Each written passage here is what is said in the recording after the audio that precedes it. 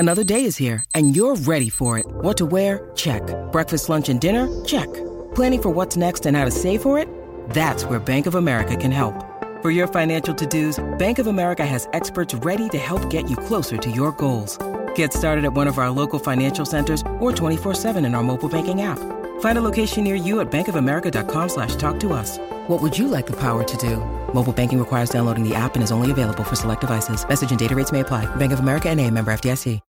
When you need mealtime inspiration, it's worth shopping Kroger, where you'll find over 30,000 mouth-watering choices that excite your inner foodie. And no matter what tasty choice you make, you'll enjoy our everyday low prices, plus extra ways to save, like digital coupons worth over $600 each week. You can also save up to $1 off per gallon at the pump with fuel points. More savings and more inspiring flavors make shopping Kroger worth it every time. Kroger, fresh for everyone. Fuel restrictions apply.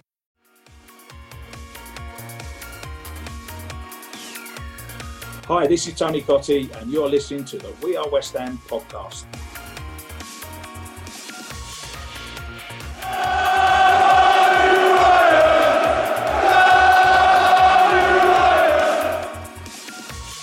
You are listening to the We Are West Ham podcast, and this week's episode is sponsored by footballprizes.co.uk, where you can win some priceless pieces of signed football memorabilia each and every week. In this week's draw, you can win a fantastic signed and framed David Moyes shirt. Tickets are just £5.95 each. Only 49 will be sold, and the competition ends on Friday the 11th of February at 7:30 p.m. So you've got a fantastic chance of winning there. The draw will be made an hour later live on the Football Prizes Facebook page. Don't forget there's been some fantastic signed pieces from Tony Cottee, Said Benrahma, Jared Bowen and Vladimir Coufal up for grabs since their launch. So head on over to footballprizes.co.uk to check them out.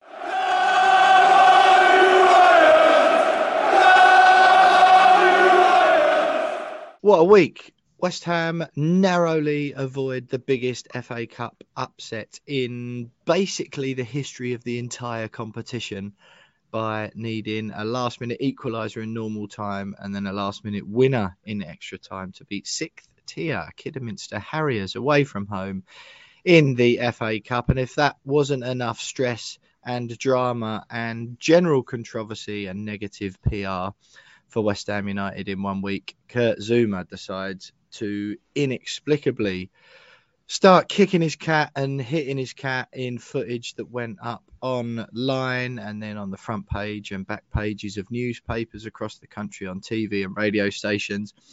Before he's then picked for West Ham's 1-0 home victory over Watford in the Premier League on Tuesday night. It's a very, very, very strange time to be talking to my mate James Jones again, but it's what we're both doing this Wednesday lunchtime. We've managed to carve time out of our schedules, me in a little studio in my office at work, James working from home today. Jonesy absolutely shattered because of all of his various mainstream TV appearances this morning, representing himself and We Are West Ham podcast with aplomb on the Kurt Zouma issue. Nowhere else to start, really, Jonesy. We're a little bit pushed for time this week. Just to explain, first of all, obviously, that the reason we didn't do a podcast before the Watford game was because a little bit of a quick turnaround. Mine and Jonesy's schedule didn't really allow, so it would have only been gone out Tuesday morning, probably, with the opposition view and stuff, which wouldn't have made for great listening. So we thought we'd do double reaction rather than double preview. And it sort of works out quite nicely with what's gone since. Only one place to start, Jonesy. Kurt Zouma, him getting picked, the incident in the first place. What a complete shambles. That's one way of putting it, mate. I'm still shocked that he was anywhere near the stadium on Tuesday night. Should have just been nowhere near it. I think the assumption was that he wouldn't play. So seeing him in that starting 11 just shocked everyone more than anything. But I mean, going back to like his actual, what he's actually done. Yeah, let's do that first, mate. Yeah. I mean, I'm still struggling to find the words for that kind of behaviour. Like, it's inexplicable. It's disgusting.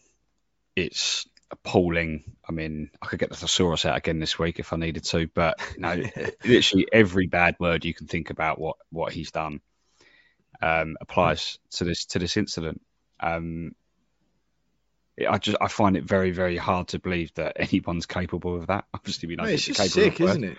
It's just sick. It's so gross. I mean, the fact is, he come out in his apology statement and said that the cats are loved by all the family.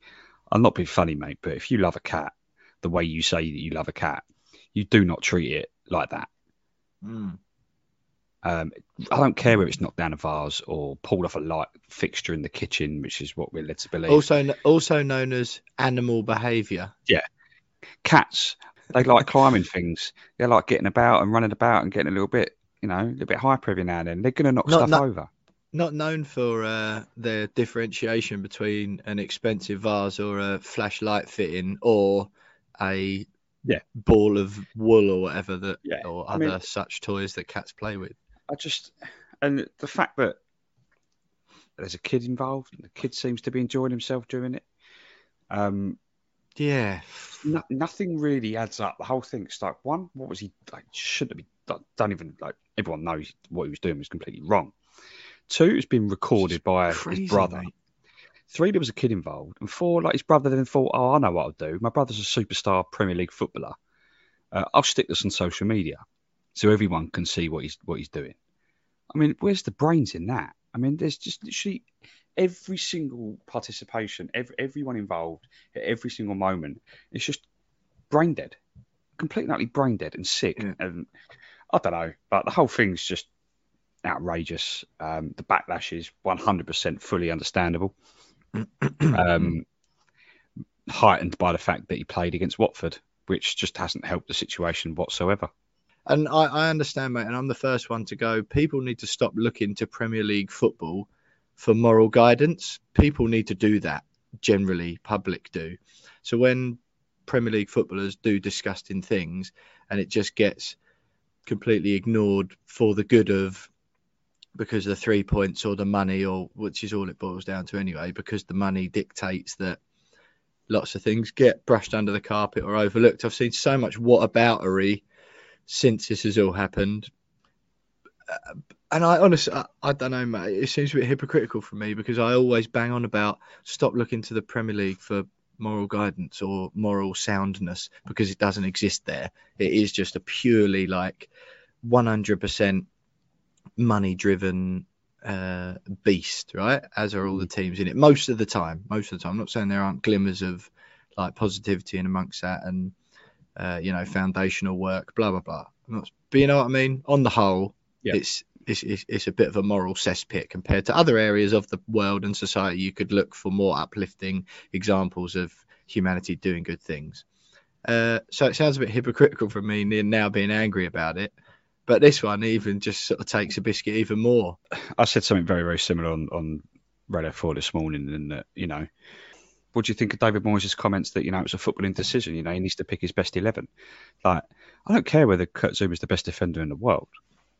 Like, at the end of the day, regardless of whether we needed to win that game or not, you can go a game without him. We've already spent 2 months without him this season, 3 months without him this season. We can go one game, particularly at home to Watford. Just don't play him. But then the comments from Moyes after saying, well, it was a footballing decision, the club are going to deal with it behind closed doors. So, well, mate, like you've missed the point a little bit there. You've missed the point. Like, don't care whether he's the best defender at the club, which he is, and in my opinion, he was probably the best player on the pitch as well, or one of the best players on the pitch. I thought he had a very good game, but he shouldn't be bunch maybe. But yeah, he shouldn't have been there. Like, no. He shouldn't have been there. He should have been someone else having a pretty good game.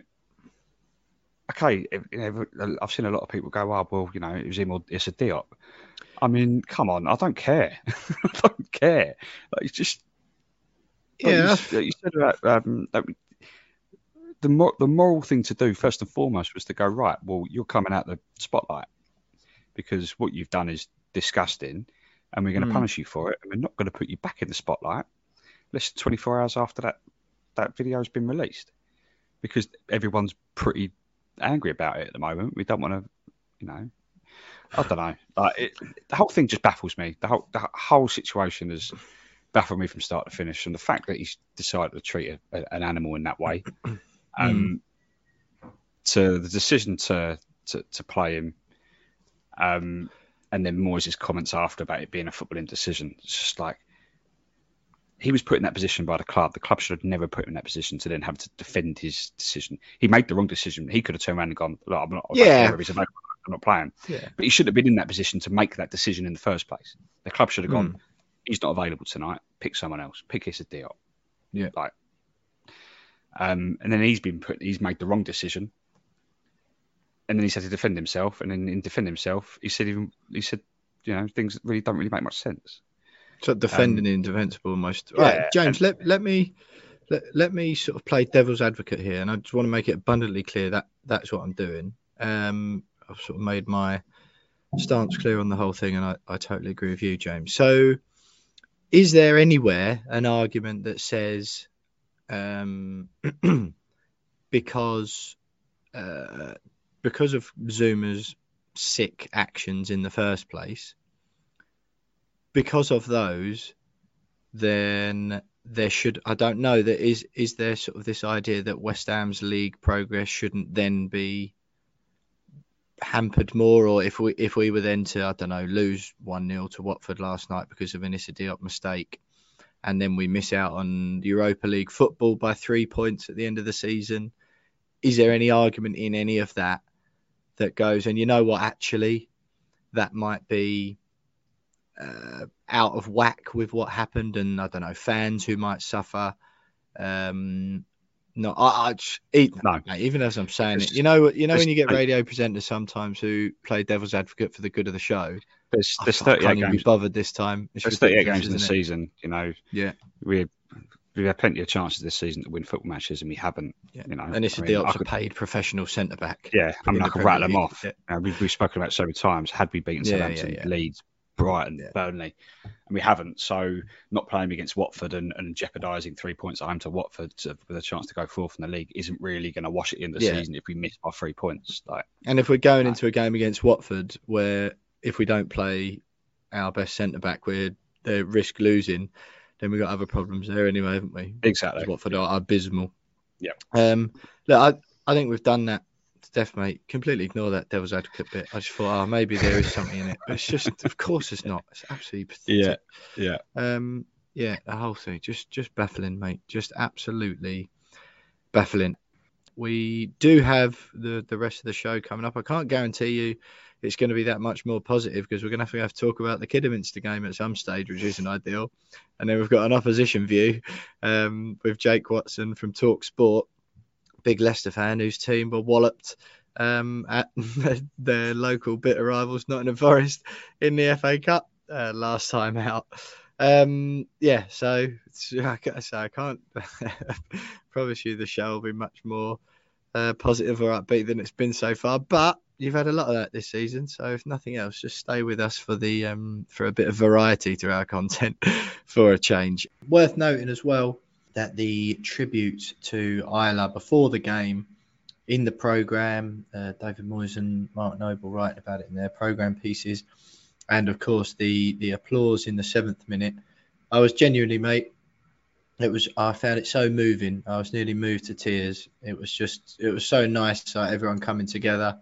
Just that moment of unity. I thought the club did well with the stuff they put on the screen. Obviously, Nicky, was, again, I think the family were touched by it and have thanked everyone for those gestures. So certainly, as far as I was concerned when we were there, I thought it was wonderfully observed by everyone, the Watford fans joining in as well.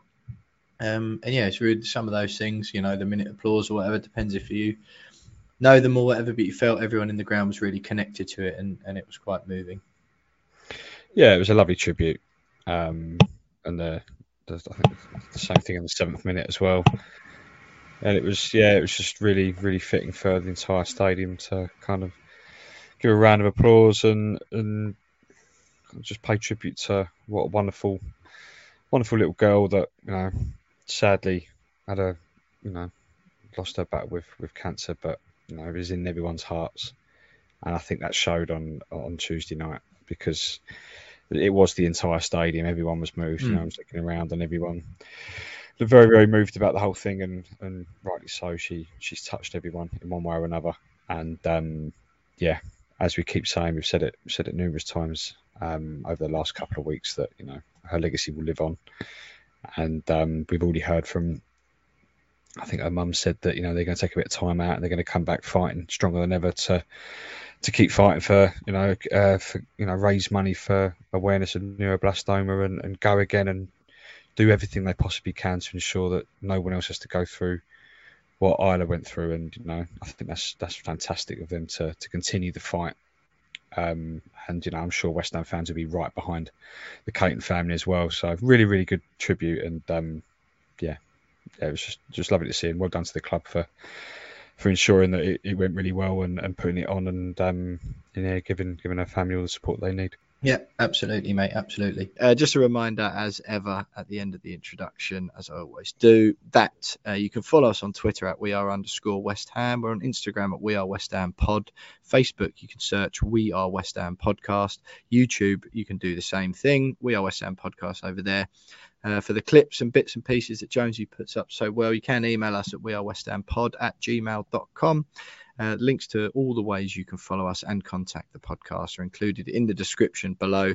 And don't forget, as ever, you can buy us a beer and support the pod if you like at buymeacoffee.com/wearewestham for as little as £5 each. The money comes to Jonesy and I, and it only goes on beers, which we did spend some at the weekend watching the Kidderminster game together. We'll chat about that in a bit, or equipment, guest fees, that sort of thing, to make the show as good as it is and as good as you're used to. So that's all coming up, but we'll speak about, I think, next up, Kidderminster Harriers. Sorry.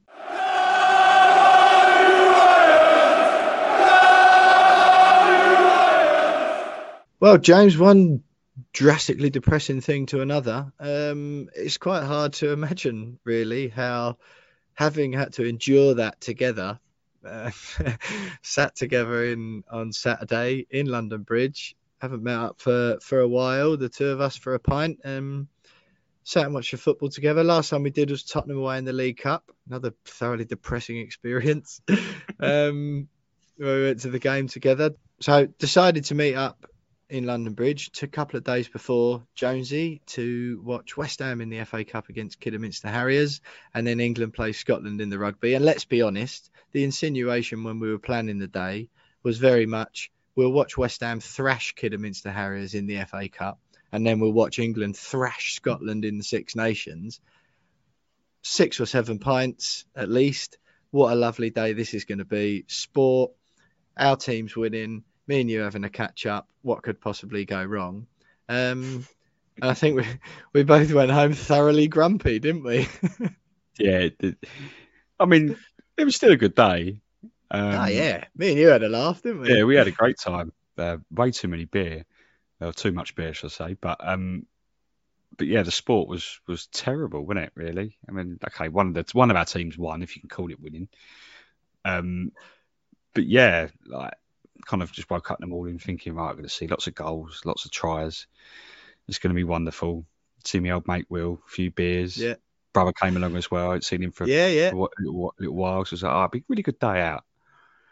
And it just didn't really work out like that. But I mean, it was still a good day. We had plenty of beer and had a good chinwag, caught up a little bit. And exactly. Exchanged a bit of an early night. Injury stories, didn't we? We did, yeah. Yeah. I think I won that one, mate, did I? No, Top Trumps definitely smashed it hands down, mate. Yeah. Had a little picture at the end where, it's a couple of people I know told me I look handsome. You were a little bit concerned with your own appearance, though, weren't you? You needed a couple of takes. But I was like, let's have a photo put up on the podcast, Twitter and the Instagram and stuff.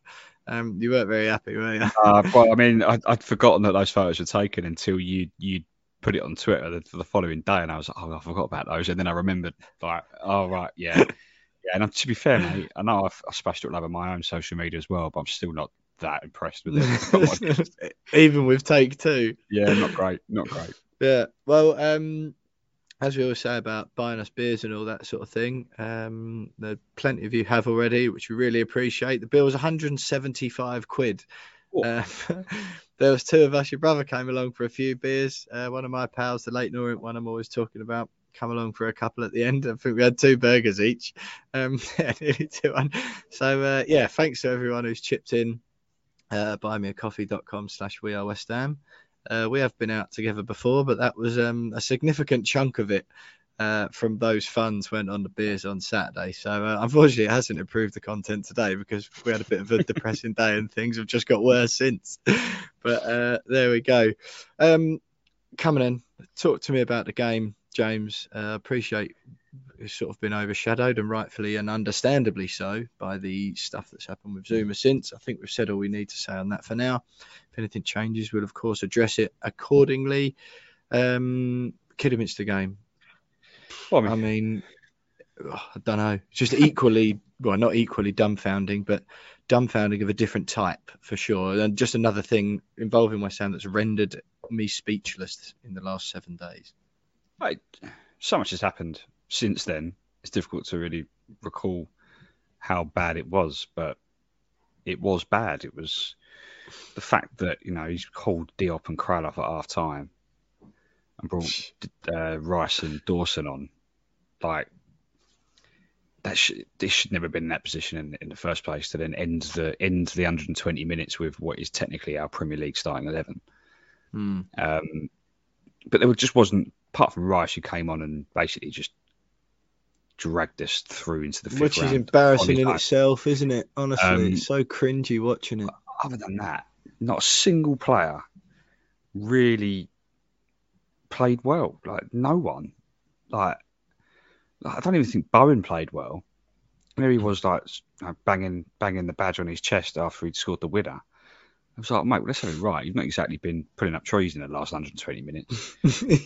Taking you out, like he's scored a great goal. I mean, he has been brilliant for us this season, so he's got a lot of credit in the bank. But, Yarmolenko missing again. I mean, I don't even know why he was. He finished. I've made 5 subs, and he stayed on the pitch for 120 minutes. Like, he was the one of the only few players that played the entire game. But we celebrate. Let's not do Yarmolenko anymore. Let's stop. We celebrate. Let's just assume. Yeah. Sorry. Let's just assume just before you move on. Let's just assume that we think Yarmolenko played crap whenever he features, unless me and James tell you otherwise. Yeah. If you think why aren't we mentioning him, it's because we thought he played crap, obviously. And if anything ever changes in our opinion of that after a Yarmolenko performance, we'll tell you. Don't ask us. Yeah, Jonesy. Yeah, agreed. We celebrated the Rice goal because I think that was more through relief more than anything, wasn't it? But the Bowen goal, was it? Yeah. And there was a few other West Ham fans in the bar we were in, and I don't think anyone celebrated the winner because we were almost embarrassed that we'd ended up winning that game, wasn't it? Because Kidderminster, they deserved to beat us on the day. They were desperately unlucky not to have at least taken us to a shootout. And Moyes looked embarrassed in his post-match presser. Just really, really embarrassing all round. Embarrassing performance. Embarrassed that we won. Embarrassed with the photo you took at the end of the day. Embarrassed, yeah. Everything was just so embarrassing and just terrible, really. But then you've. I had a point I was going to make, but this is embarrassing because I've forgotten. Yeah, everything's so embarrassing. Talking about it on the podcast. Everything's so embarrassing, but lucky I like your black roll neck. To be fair, that's the only thing saving you at the moment. Mate, yeah, it's a bit hot in here though. No, that's what I was going to say. Is you said before that it might have been the biggest FA Cup upset ever. It would have been. No tier team has ever knocked out a top tier team in the FA Cup. 150 years of the FA Cup, and it would have been just typical West Ham to have that on our shoulders until it ever happens again, which it probably won't. And so part of me was actually quite surprised that we did end up winning it. But I felt sorry for the Kidderminster fans. I felt sorry for the players. Kind of apologised to them. Sorry about that. Yeah, I felt sorry for him, as in how gutted they must have been. But I didn't, they were the only set of fans that walked away from that game proud of their team. I didn't feel. I was almost envious for them because of that. Like, nothing to show for it. That's the problem, isn't it? Like, of course it is, mate. Of course, yeah. But I mean, they'll remember that day forever. I don't just like keen to not be patronising there. I just think fair play. Now I'm going to do this because you did this to me last week. I don't know what we'll have to think of a new phrase for it. But you effectively did, like when people say you did a name drop, you effectively did that with like a tweet drop. So you just mentioned one of your tweets that had banged last week on the podcast. I can't even remember what it was. 700 odd likes, I think you said. Yeah, can you remember the topic? I think it was saying on. Oh no, it was. Can't believe we're going into the last day of the transfer window. I've not. Yeah. Of course. Yeah. I mean, quite easy likes to pick up there, I'd say, if we're analysing it. But oh look, West Ham fan moans about transfers. Sort of pretty key stage 1 level stuff that, as far as Twitter goes, Jonesy. But so we're in the pub, obviously watching the Kidderminster game. You've mentioned it there. I went absolutely mental when Declan Rice scored, which, like you say, was definitely relief more than anything, because I was already in a bad mood about the performance. I just wasn't mentally prepared for the stick I was going to get. I'd already started getting from Tottenham fans and just general friends of mine who support various teams. I just wasn't mentally prepared for it. I may have had to go home there and then if we'd actually lost in 90 minutes. So we absolutely lost the plot. And I tweeted straight after that, I actually feel embarrassed about how much I just celebrated the last minute equaliser against Kidderminster Harriers, which is exactly how I felt. Smashed your 700 likes out the water with a cool 1,802, 132 retweets, 61 comments. I think the fans just appreciated it was a little bit more niche than yours. You know what I mean? There was a little bit more like live, up to date. It was a bit more topical. Rather than just sort of the transfer stuff gets reeled out twice a year by the same old faces on Twitter. Yeah, no, I agree, mate. I agree, because I said something very similar roughly around about the same time. And I think you've got 4 likes. Yeah, maybe. I mean, I've got a little bit more than that. Maybe it was about 10. But yeah, you win that. So I won the arm injury battle, and you won the Twitter battle. So definitely. Yeah, that definitely would rather win the Twitter one as well. But yeah, like you say, just dead silence for the last one. Because I thought it was offside like the first one, so I just sat there anyway. And then B, so I was like, well, yeah, just pity for Kidderminster or whatever. One thing I'm going to say, Jonesy. Now, I know people hate this and it sounds a bit of a football cliche, etc., etc. I am saying that, and I'm giving the players a little bit of slack, cutting them a little bit of slack, and saying that the pitch is a leveller of sorts. The old shtick about Premier League players should know what they're doing. I understand all that.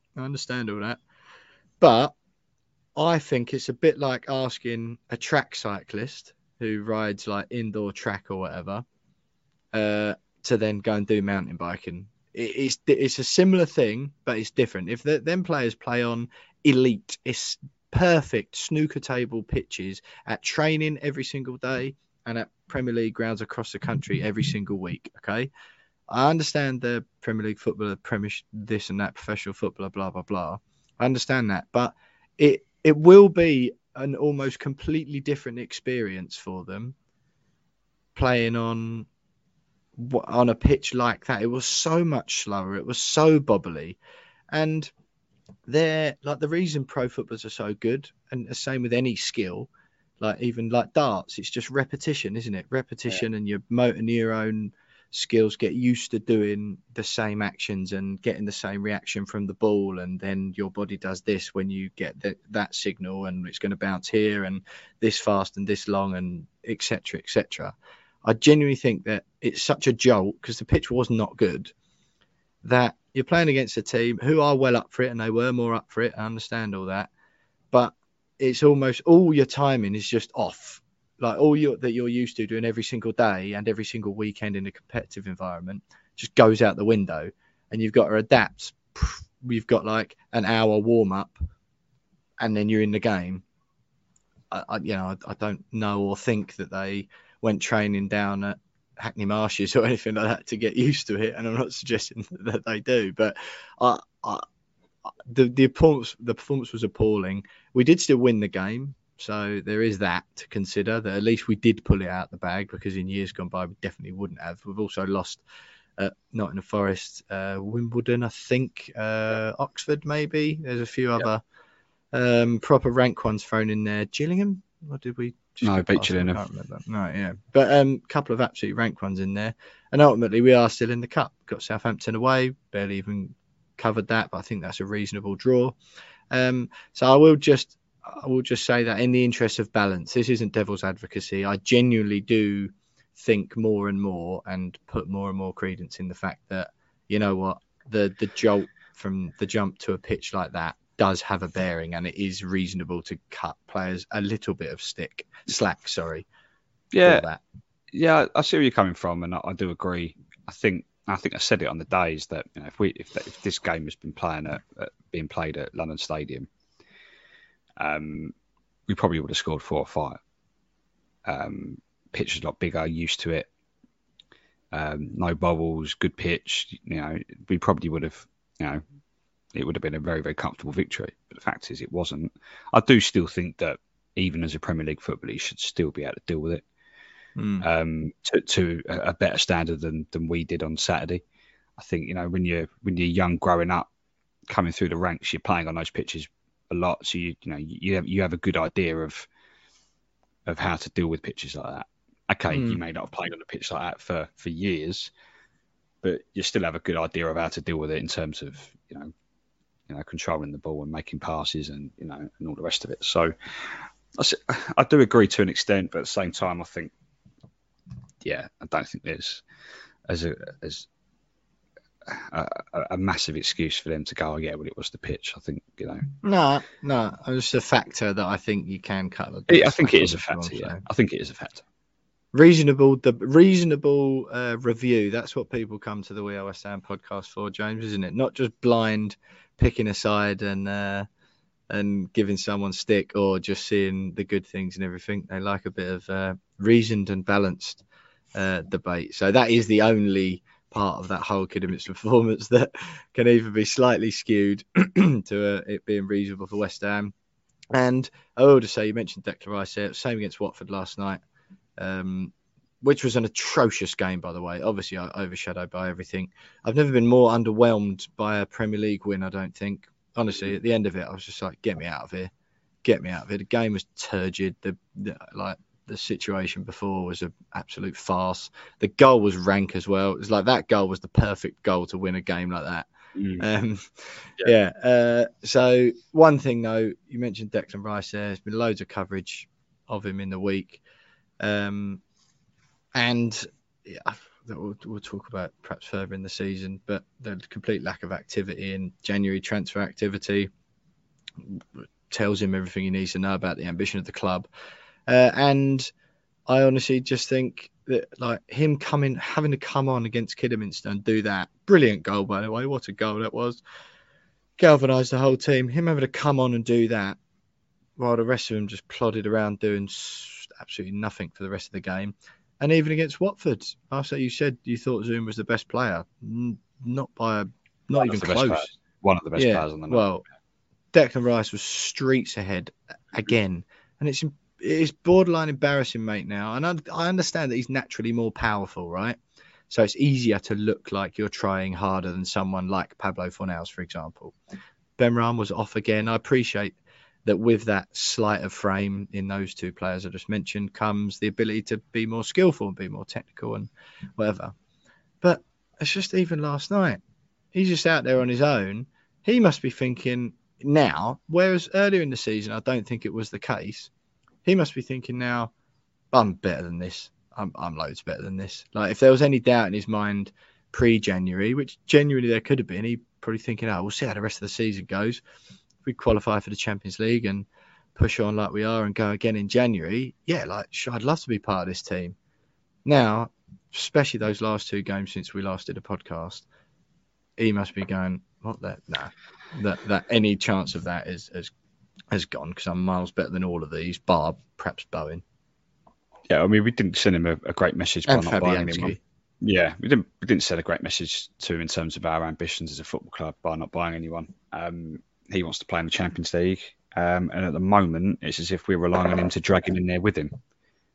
You know, it's like well, you're destined for the Champions League. Can you drag us in there with you by on your own, single-handedly, winning every game for us? Because at the moment, given the last few performances, Kidderminster included, going all the way back to, I would say, okay, we've had a couple of wins peppered in between, but all the way back to Boxing Day against Southampton, there have been signs that this team hasn't got it to keep up the form that it had at the beginning of the season. Maybe the return of the Europa League might give them another little bit of a boost. Let's hope so. But showing signs that it's probably not going to happen for us. And the fact that you're right, the fact that we're relying on Declan Rice to come off the bench and change games for us or drag us through really difficult performances on his own week after week, which is becoming a bit of a trend. This isn't good enough for a team that's, has ambitions. Well, as we're told, has ambitions to compete in the top four. Okay, we're back in the top four now with that win, but I mean, I don't think anyone would have complained had we lost in terms of the performance. So yeah, I think you're right on Declan Rice, and let's get to the point where even if we did qualify for the Champions League, he'd be off anyway. Why would he stay? Yeah, no, exactly, mate. Right, that's enough of that. I don't know what else we can do, really. We've got Jake coming up. We'll have some final thoughts as well, but it's Betway Charity Bets next.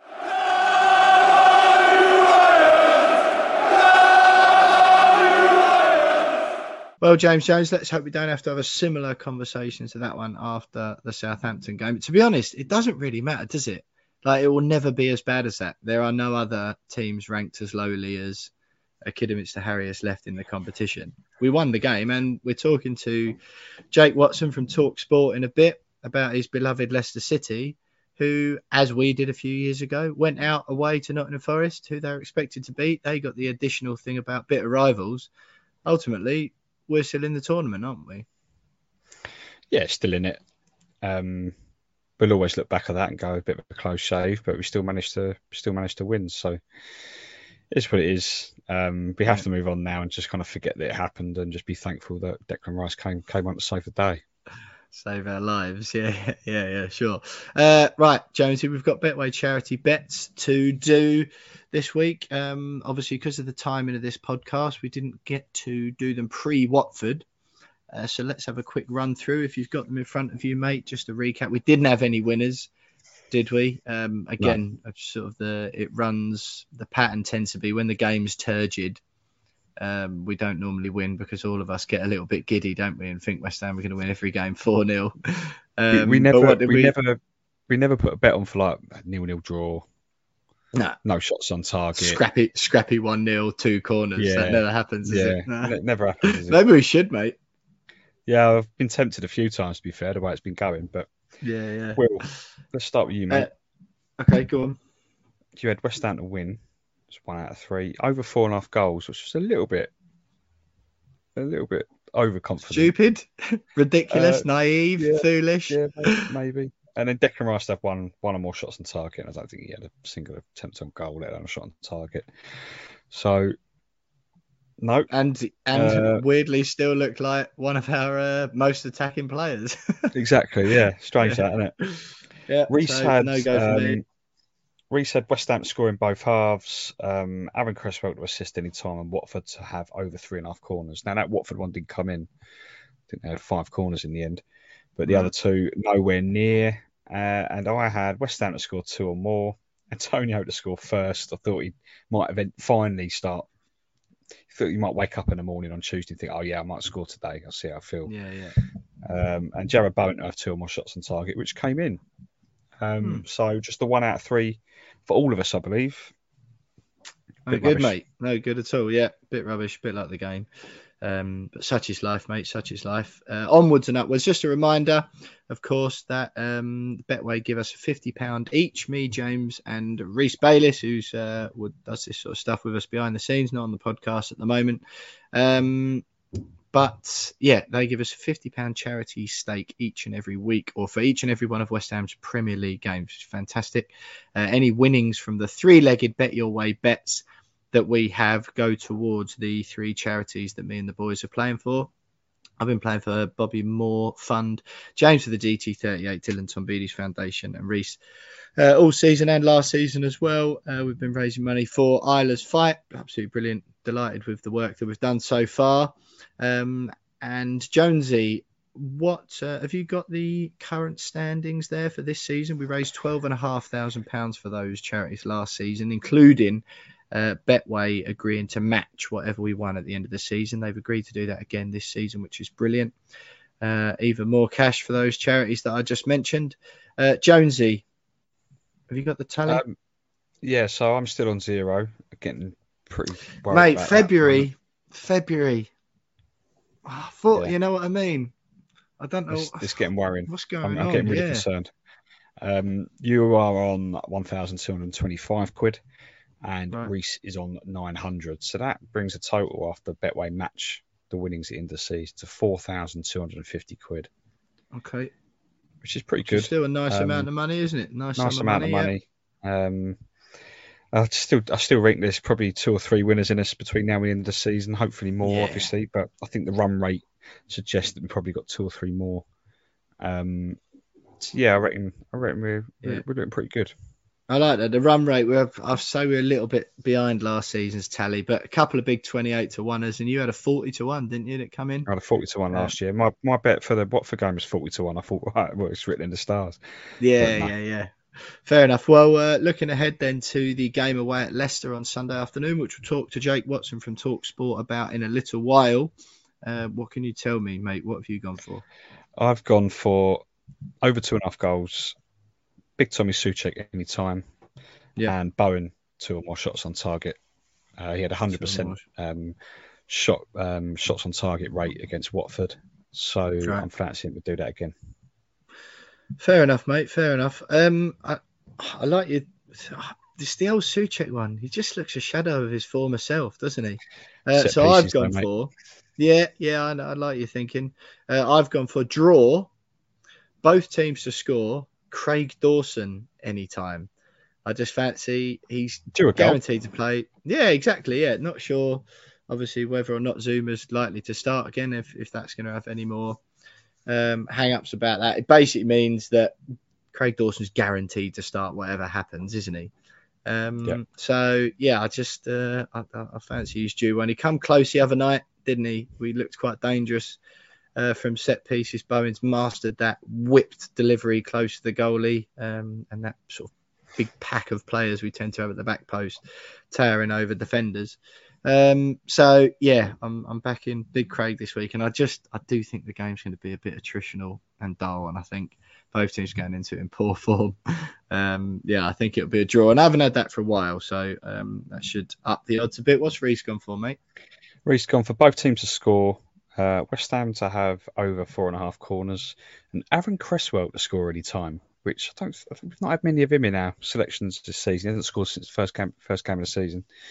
Yeah. So I reckon that'll be a big price, no doubt, won't it? Yeah, it'll be a big price. I don't know. Yeah.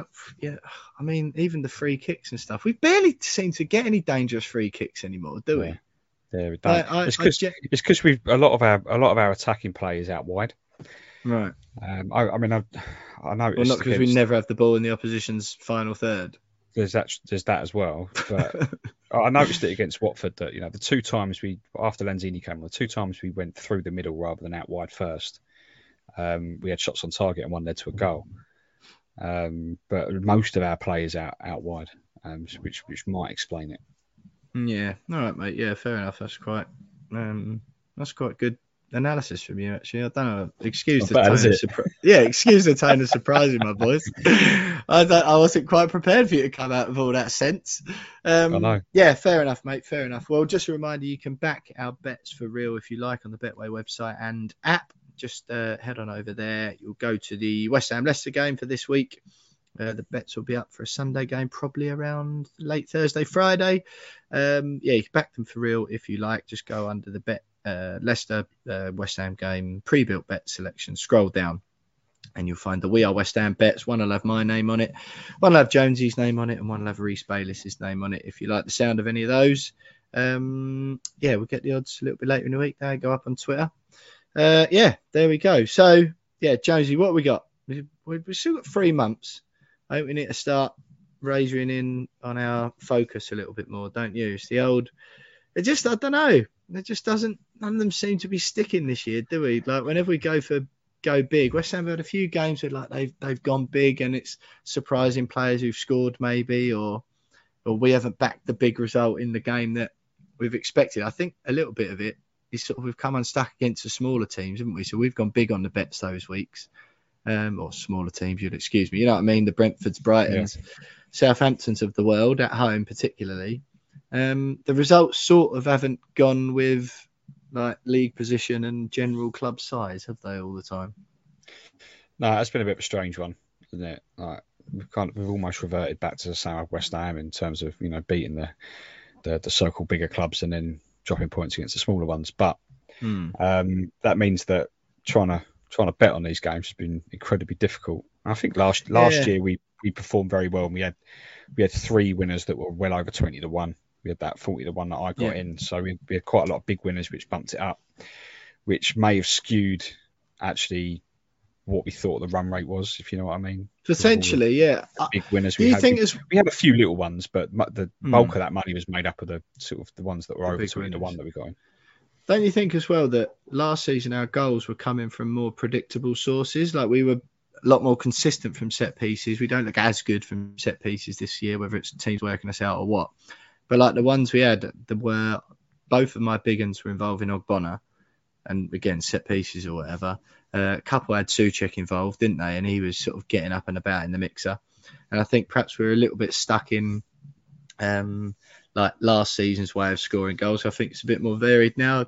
More often than not involves Jared Bowen. I think we need to ditch Mikel Antonio from our thinking as well for a while.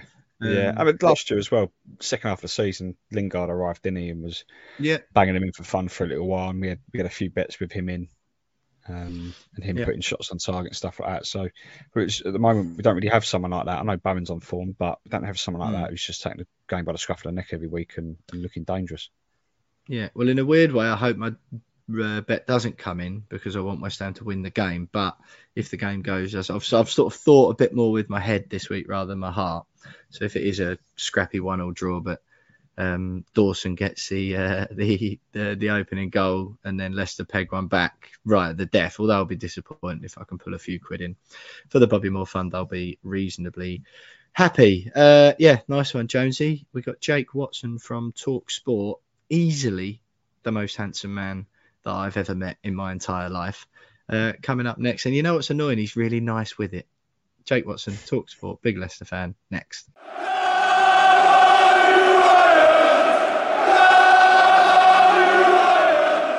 Betway charity bets there then, and I'm delighted to say that joining us once again, a friend of mine, friend of the show, Talk Sports, Jake Watson, huge Leicester City fan, to join in the general positive vibes going on the podcast this week. West Ham have had just narrowly avoiding the biggest FA Cup upset in history before one of our players disgracefully kicking his cat all over the place, front page and back pages of newspapers up and down the country, and then he gets played bafflingly. Bit of a negative one from our point of view. Jake, surely whatever's been going on at Leicester has been far more positive this week. Nottingham Forest losing to your bitter rivals in the cup, and one of your fans running on the pitch and punching an opposition player. Yeah. What a time to be a football fan. A quiet week in the world of Leicester and West Ham, wasn't it? Off the back of Nottingham Forest, I thought that my week was going to be talking about that. Fortunately, Boreham Wood saved us somewhat by knocking out Bournemouth, so it meant that everyone was talking about that cup upset on the Monday morning, as opposed to Leicester being, demolished by their local rivals and as you say, the absolute mayhem on and off the pitch from some of the supporters. So yeah, it's that coupled with the pretty horrendous form over the last few weeks, and it's not really a period when I'm looking forward to watching Leicester play at the moment. But yeah, we've had worse weeks, haven't we? I'm sure. What do you make of the stuff with the fan then? Because that sort of, rightfully so, just dominated it. There's been a bit of a narrative until Kurt Zouma came along really and changed that completely.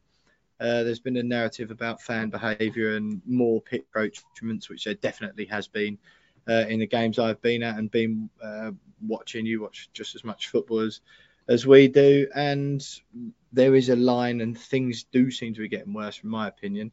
I'll be honest, Leicester aren't really a club I would associate with that normally. I'm sure they've got a section of fans, but is it the incident something that surprised you, or? Not really, no. I'm going to do a classic Arsene Wenger and say I didn't see it. And I genuinely didn't. And it was quite strange, to be honest, because the Leicester fans, I was there at the game. We had the whole stand behind the goal, and the incident was on the far right-hand side, and I was on the far left. And it was quite strange, because I don't think many people were actually aware that it happened during the game. It was obviously people who were watching and people on social media who were far more aware. But look, obviously it goes without saying, absolutely ridiculous, appalling, and the guy will get his just punishment. And, there was trouble before the game as well around Nottingham. And whilst I'm not going to absolve all blame from the Leicester fans, because ultimately I think it would happen with any football club, because unfortunately there's a minority who follow all football teams. But it was a local derby, and it was on at 4:00. It was 4:00 in the afternoon. We've not played each other in 8 years, and that was done to make sure that it had prime slot on TV. So look, we all, I'm not going to say they were asking for trouble, but what did you expect to happen? People were out drinking all day.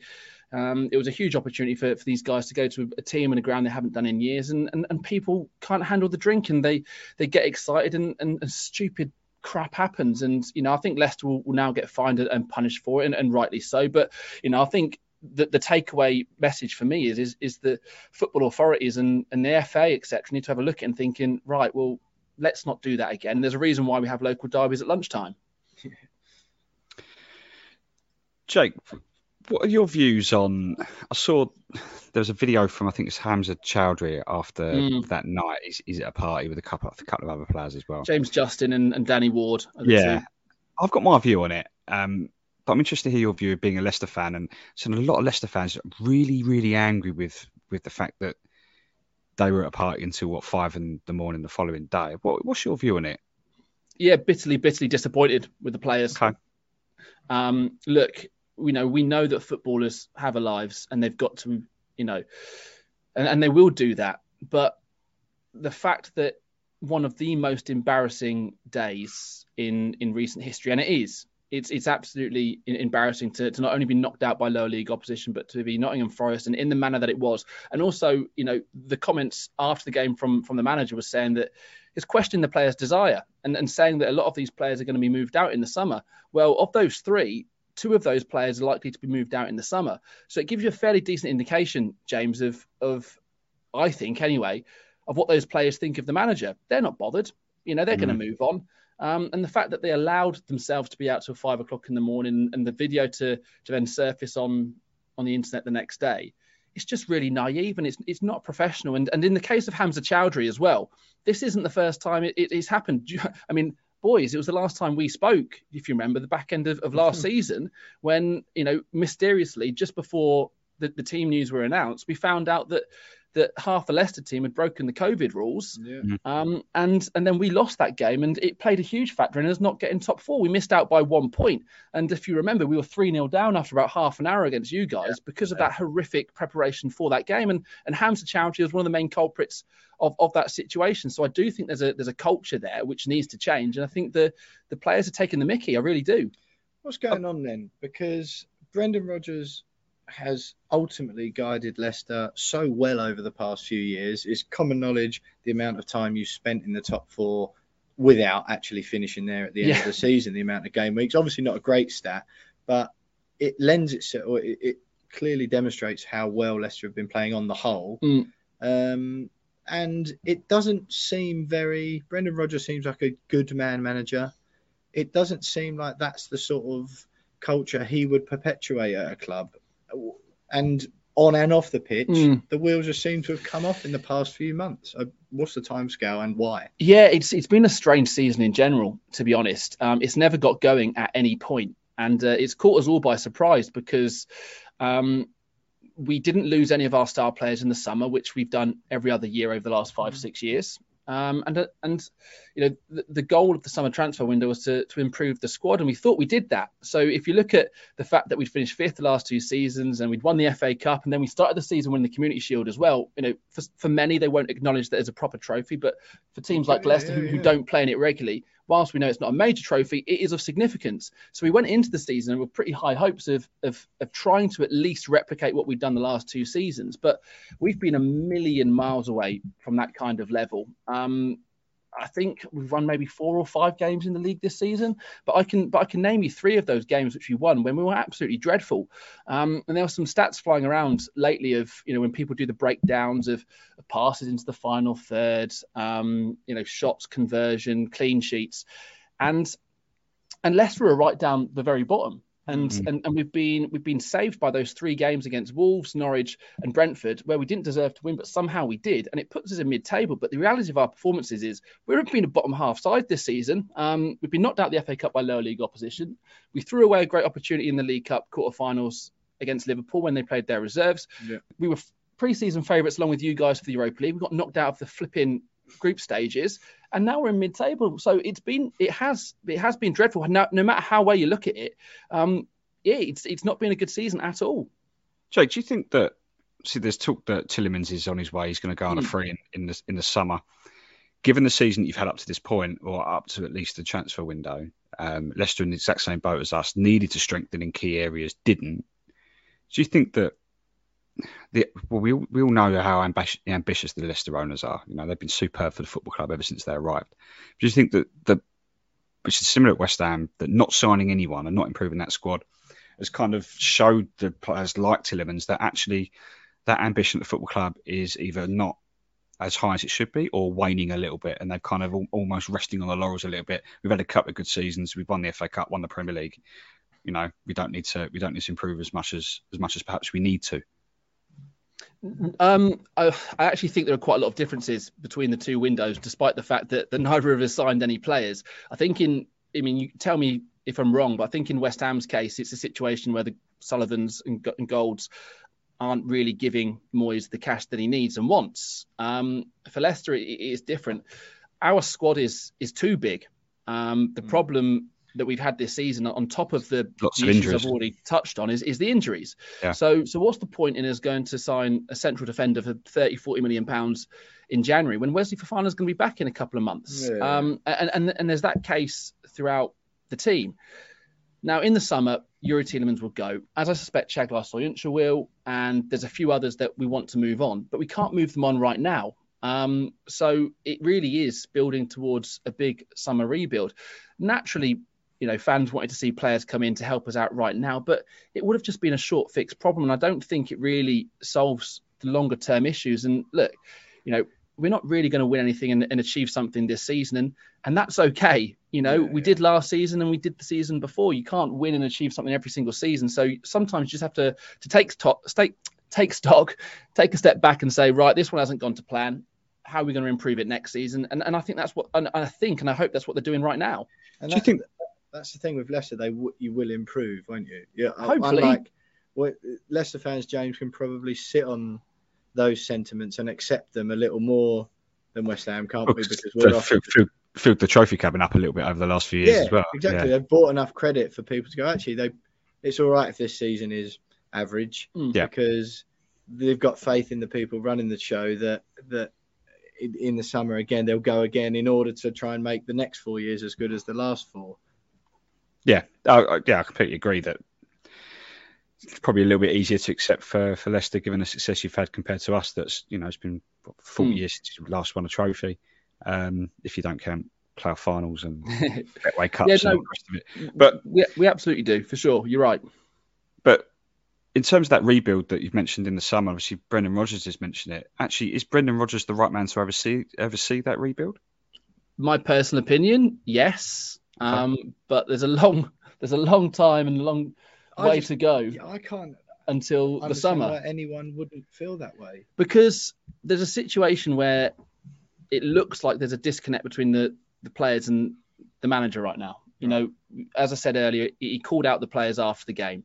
You don't publicly criticise players and call out their desire and their commitment to the club unless he hasn't already tried everything else and this is the last resort. Yeah, so now, Brendan, I mean, we've never seen Brendan Rodgers do that before. So why is he doing that now? Because he's tried and he's tried and he's tried, and clearly it's not working. So if there's a situation where there's 10 or so players which aren't happy with the manager, what's it quicker and easier and cheaper to do? It's to change the manager as opposed to 10 players. So the owners have got a decision to make where they either trust Brendan Rodgers and see him as the man to overhaul the squad and freshen it up and go again in the summer, or they sack him and say, well, actually, you know, we think the players are good enough, and think the problem here is that the manager is no longer getting to tune out the players. And it has at times just felt like Brendan is struggling to get a reaction from the players. You know, he is a very good manager. There's no question, but if he has lost the backing of a number of the players, then you're left with a decision to make. And, you know, whilst I do like Brendan, I want him to stay and I want him to turn things around. My concern is that over the next few weeks, we've got Liverpool, and then of course we've got you guys. I think there's a very, very real possibility if we lose both of those games heavily that Brendan could be without a job next week. I really do think that. I mean, I hope not, but I think that could be a real possibility. Yeah, just where you get that like golden spell, that perfect time where everything's harmonious and working, that can go stale quite quickly, can't it? And then it's almost, you rarely see it clawed back, do you? But that's what it feels. That's what it's felt like all season. It's just felt stale. You know, when you're watching your team, and the one thing that you want, any football fan wants, is to know that your team has given everything. You know, we lose games of football. You know, I've seen Leicester a lot worse than what we are right now. But what we don't accept is when you walk away from the performance thinking, I don't really think they threw the kitchen sink at it today. I don't really think that, you know, players have left everything out on the pitch. And it just feels that, you know, as I've said, that there's certain players, and quite a lot of them, who have been massively off their top levels. And, you know, combine that with injuries and bad signings and then important players being off form, the recipe isn't great for success, is it? No, definitely not. Looking forward to the game at the weekend then. Well, I don't know if you are looking forward to it. I'm not at all. I'm absolutely not. Norway. I promise you right now, our record, as you guys will well know, is absolutely awful against you guys. I know you're going to ask me for a prediction soon, but I'm not going to predict the Leicester win. I'll tell you right now, I'm not going to. I'm going to hate every single moment of it. Well, I don't know if you've watched our last two games of football, Jake. Kidderminster Harriers away, which was good side. I'm terrified because we've got Randers FC in the Europa Conference League. I was going to fly out to Denmark for it, but I went to Napoli and I had the worst time of my life. And I've decided I'm not going to go all the way to northern Denmark to watch us lose potentially against Randers. So I think Kidderminster would give us a game as well. I think you did well to get past them. Jake, just quickly before we go on to the game then, tell us, because I know a little bit about your Napoli trip. Was it as bad as Jonesy and I booking flights and a hotel to Vienna, to the tune of around 500 quid, only to be told within 48 hours, James, that first of all, fans would be banned, and then Austria had gone into complete lockdown, so we couldn't even go for a little romantic trip away. It's close, you know. It was good. It really is close. Tell us what happened. It is quite comfortably the worst football trip, or trip in general, I've ever been on in my life. It rained from the very moment we got there till the moment we left, and not just normal rain, it was torrential to the point that you couldn't even walk around without getting absolutely soaked wet through. If anyone's been to Napoli before, with the greatest of respects, it's not actually a particularly nice city. You know, around Napoli, you know, the Amalfi Coast, Sorrento, beautiful. Napoli, not really. We missed half of the game because the organised buses, which they put on, took us the wrong way around the city during rush hour. So there was 5 goals in the game, of which we missed 2 of them. We missed 4 of them, sorry. The only goal I did see was the winning goal for Napoli. They then made us stay in the stadium for an entire hour afterwards. You know, as they do as a security measure. Yeah. But there was about 10,000 fans in the stadium anyway, so no one was bloody there to wait for us anyway. By the time we got back to Napoli after the game, we all just wanted to go home. And that's basically what we did. And what do you reckon, Jonesy? Better or worse than ours? Well, our trip, which consisted of talking about what we would have done if we'd have gone on the trip or left our homes. It does sound horrendous. It was awful. I honeymooned in Sorrento, so I'd have been quite tempted just to sort of take a little drive down there, just to give some time instead. Yeah, don't do it. It's lovely down there. Honestly, don't go to Napoli. I cannot stress this enough. There's nothing there. There's still a chance we'll draw them in the knockout stages, obviously. So talking about the game on Sunday, Leicester West Ham, we're in terrible form. The Watford game last night was weirdly as attritional and terrible as the Kidderminster Harriers was, despite the fact that the pitch was loads better and some of our good players actually played. You're not going into it in a great vein of form either. Is it just going to be a horrible 0-0 with both teams played terribly, or does someone get a stay of execution out of it? If there's anything that you know about Leicester is that we concede, and at very frequent regularity. I believe it's now over more than 2 goals a game. It's pushing 3 goals a game that we concede. So if Leicester score 4, then we may make a game of it. But I suspect we won't. So and when Leicester have played West Ham in recent games, what I found is that what happens is we get bullied by West Ham. They're a lot more physical than what we are. We're not a physical team, never have been. It's just not the ethos of a Brendan Rodgers side. So we are weak. We're weak defensively. We're rubbish defensively. And you're big and strong, and you know you've got our number. And it does whenever we play you guys, it feels like you've got our number. And I fear that. Well, no, not even fear. I fully expect to lose the game. I really do. Even taking our form into consideration? Yeah, I do, because if you go down the route, which is quite clearly obvious that you should go down, is to get balls into the box and to test the defenders, you will get chances. If a game, say for instance like Watford, and Roy Hodgson makes it incredibly difficult to break down.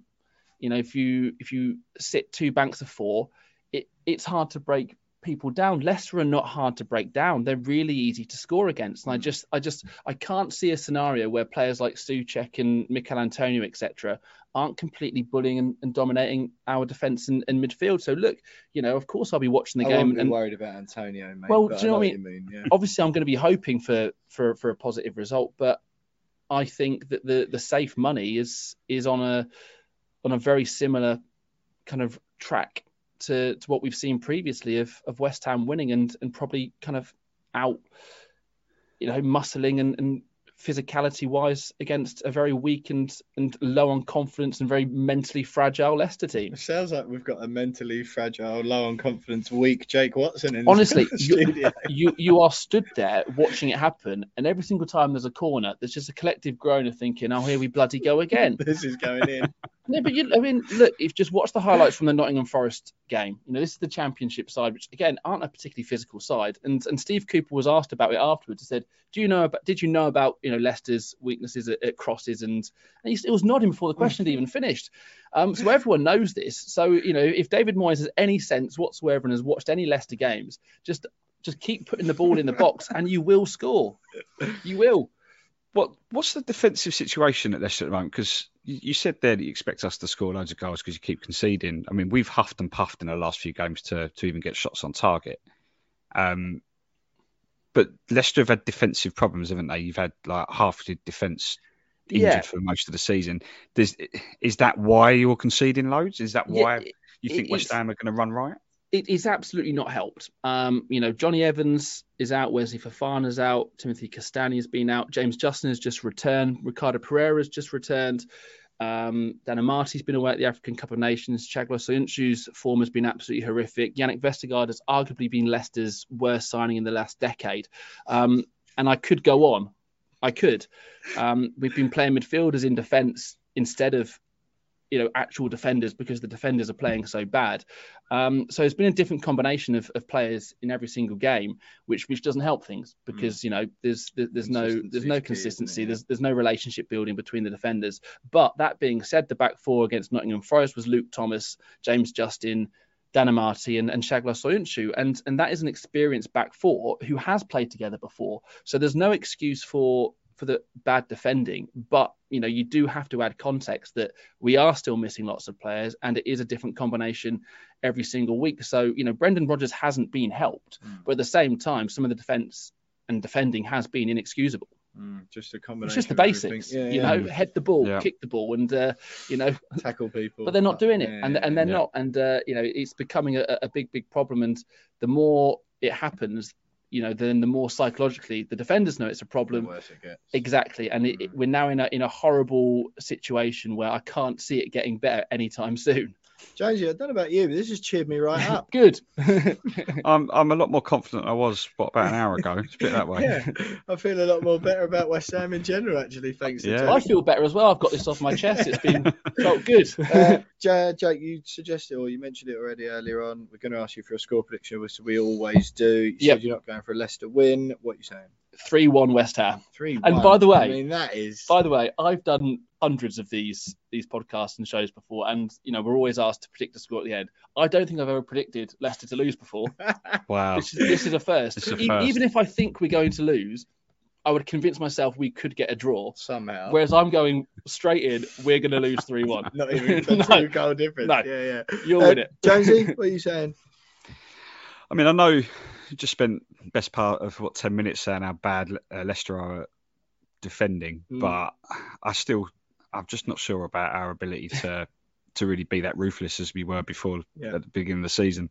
Totally agree. I'm gonna go 2-0 West Ham, and it'll be. This is basically what Jake said. No, we'll score. No, I'm gonna go 2-0 West Ham, but it'll be like a huff and puff 2-0. It'll be a deflected goal and then like a one from a corner in like 93rd minute when Leicester there'll be one from a corner. That's a safe bet. Yeah, I'm going to think it's going to be one of those where as we've done today, two groups of fans who aren't really aware of quite how bad the other one are playing.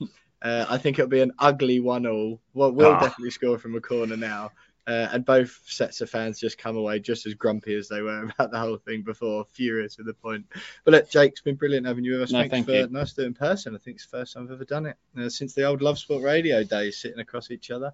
But James, very disconcerting. Usually when I'm on camera with you, I sort of feel reasonably confident in the fact that I'm the most handsome one on the screen, but having Jake Watson sat next to me, broadcasting and professional model extraordinaire is not a thing you need really on a Wednesday afternoon. But Jake's been brilliant having you with us. Thanks for joining us. Jonesy, West Ham women, next.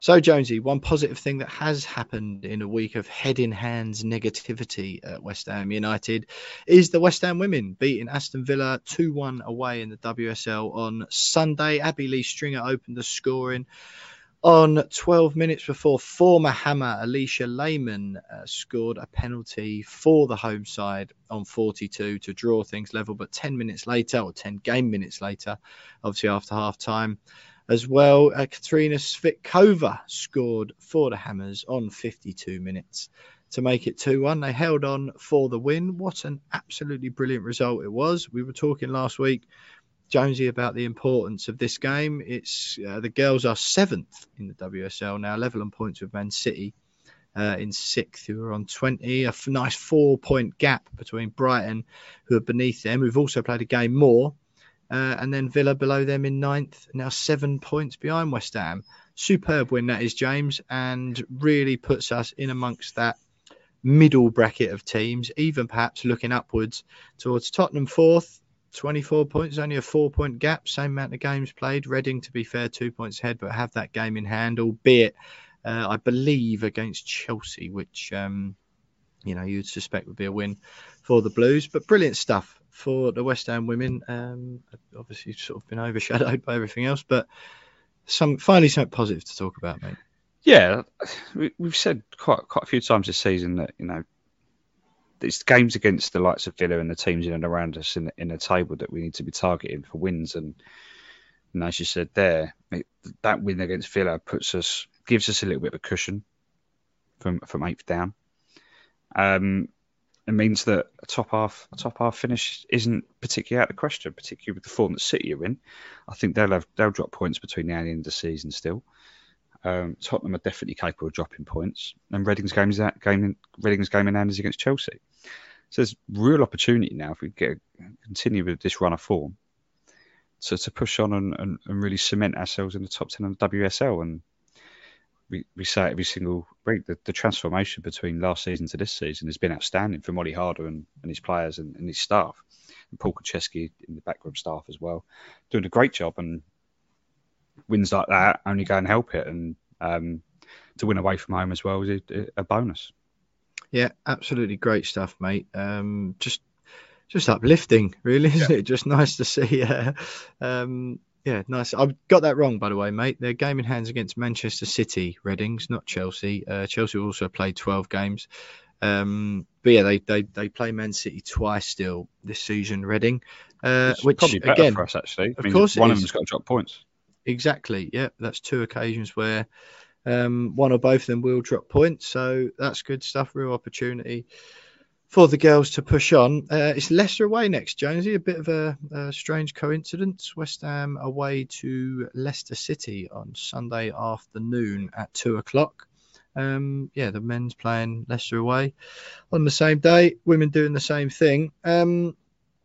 Winnable, quite frankly. In fact, disappointed Leicester in 11th. Played 14, won 3, lost 11. Disappointed if we didn't win that, I think. And what a run of form that would turn into.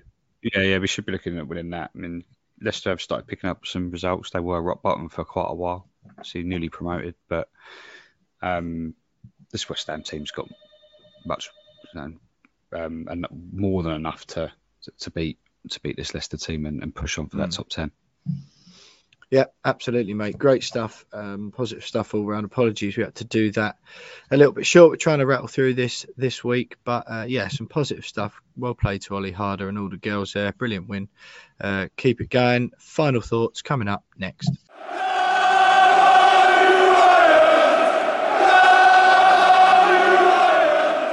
Well, Jonesy, I think after a pretty depressing start to the show, we've actually wrapped it up in reasonably positive fashion. Cheered me right up having our good mate Jake Watson from Talk Sport on, talking about his beloved Leicester in such dour, depressing, miserable terms. It was quite nice to feel like we're not the only ones. And then, of course, the West Ham women's win away at Aston Villa as well. It sort of started down here, and then we've gradually risen our way up ahead of that game at Leicester on Sunday. How do you feel after we've done the show? We've squeezed it in different fashion, a bit later in the week, lunchtime thing rather than our relaxed evening vibe, but we've done it in reasonable time.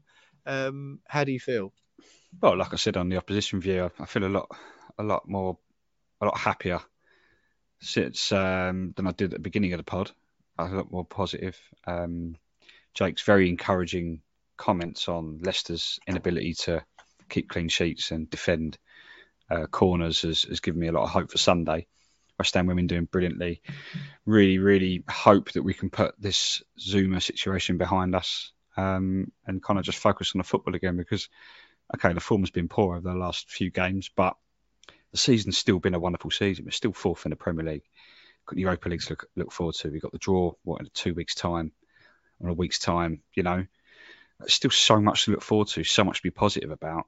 It feels like we're under a bit of a dark cloud at the moment in terms of the form and all the off-field controversies, but just hopefully we can put it all behind us sooner rather than later and then just focus on what still could be a really historic West Ham season. So, yeah, I'm feeling relatively positive. Just, yeah, we just need to get that form back. I think that's the key thing for West Ham at the moment. Just start getting that form back, and then we can start looking forward. Yeah, I feel you, mate. I like your, I like that attempt at positivity. I think for this 1 week, we can allow ourselves to perhaps wallow. So it's so bizarre, the fact that we've actually won our last 2 games. Absolutely crazy that this is the podcast we're going to be put out. Barely won our last 2 games. Yeah, having won 2 games is so bizarre how different the narrative can be. But yeah, credit to Kidderminster Harriers. Matt Preston in particular, their centre-back, I think one man of the match. Didn't give him any credit. Much rather have him in our defence than Issa Diop, that's for sure. So credit to him for that game. Credit to Kidderminster on the whole, really, because they played. It wasn't even one of them. Obviously, we didn't play great, but they did actually play really well as well. So important to say that. We did win the game. So, okay, yeah, we avoided a major FA Cup upset. At least we avoided it. That's not a stat we'll have. And we won't be looking back on the game as we do with some defeats in recent seasons. So that bit's a positive for sure. The Kurt Zouma stuff, we've said all we need to say on that, really. The video itself in the first place was just disgusting. Again, we've done that. I don't know what on earth any human being is thinking, doing that sort of thing. And then, the decision afterwards for West Ham to play him doesn't sit very well with me at all, that one. However, it didn't tarnish what was an absolutely really moving, really touching, and quite frankly, a beautiful tribute to the little girl. So we do have to give credit to the club for that, what they've done there. As I mentioned earlier, there's stuff in the programme, the feeling of unity among the fans before the game and in the 7th minute during the applause.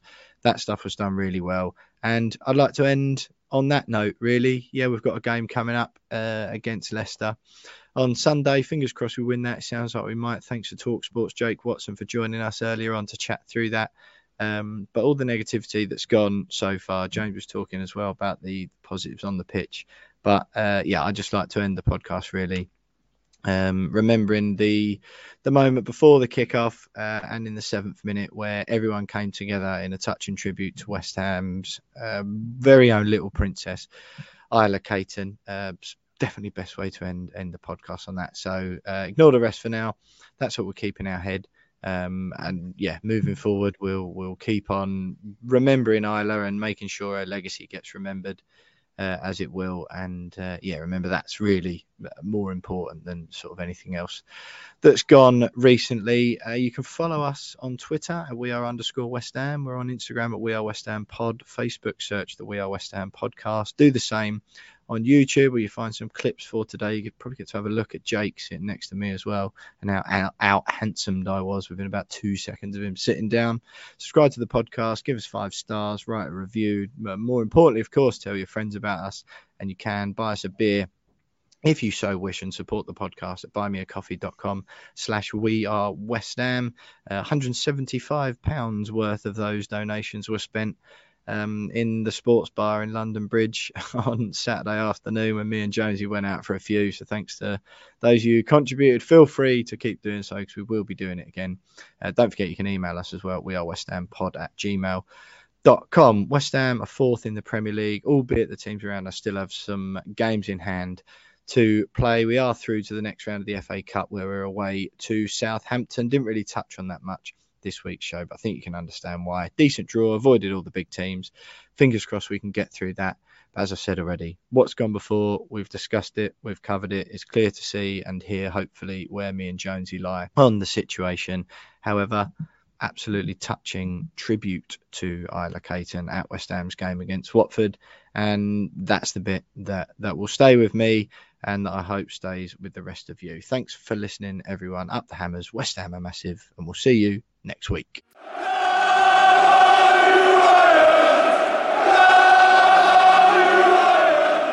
This week's episode is sponsored by footballprizes.co.uk, where you can win some priceless pieces of signed football memorabilia each and every week. In this week's draw, you can win a fantastic signed and framed David Moyes shirt. Tickets are just £5.95 each. Only 49 will be sold, and the competition ends on Friday the 11th of February at 7:30 p.m. So you've got a fantastic chance of winning there. The draw will be made an hour later live on the Football Prizes Facebook page.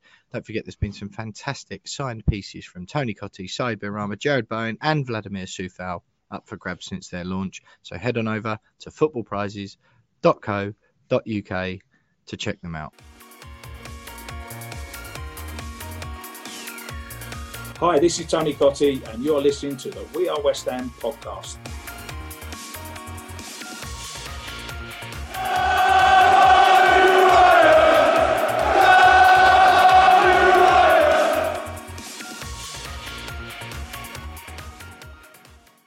Sports Social Podcast Network.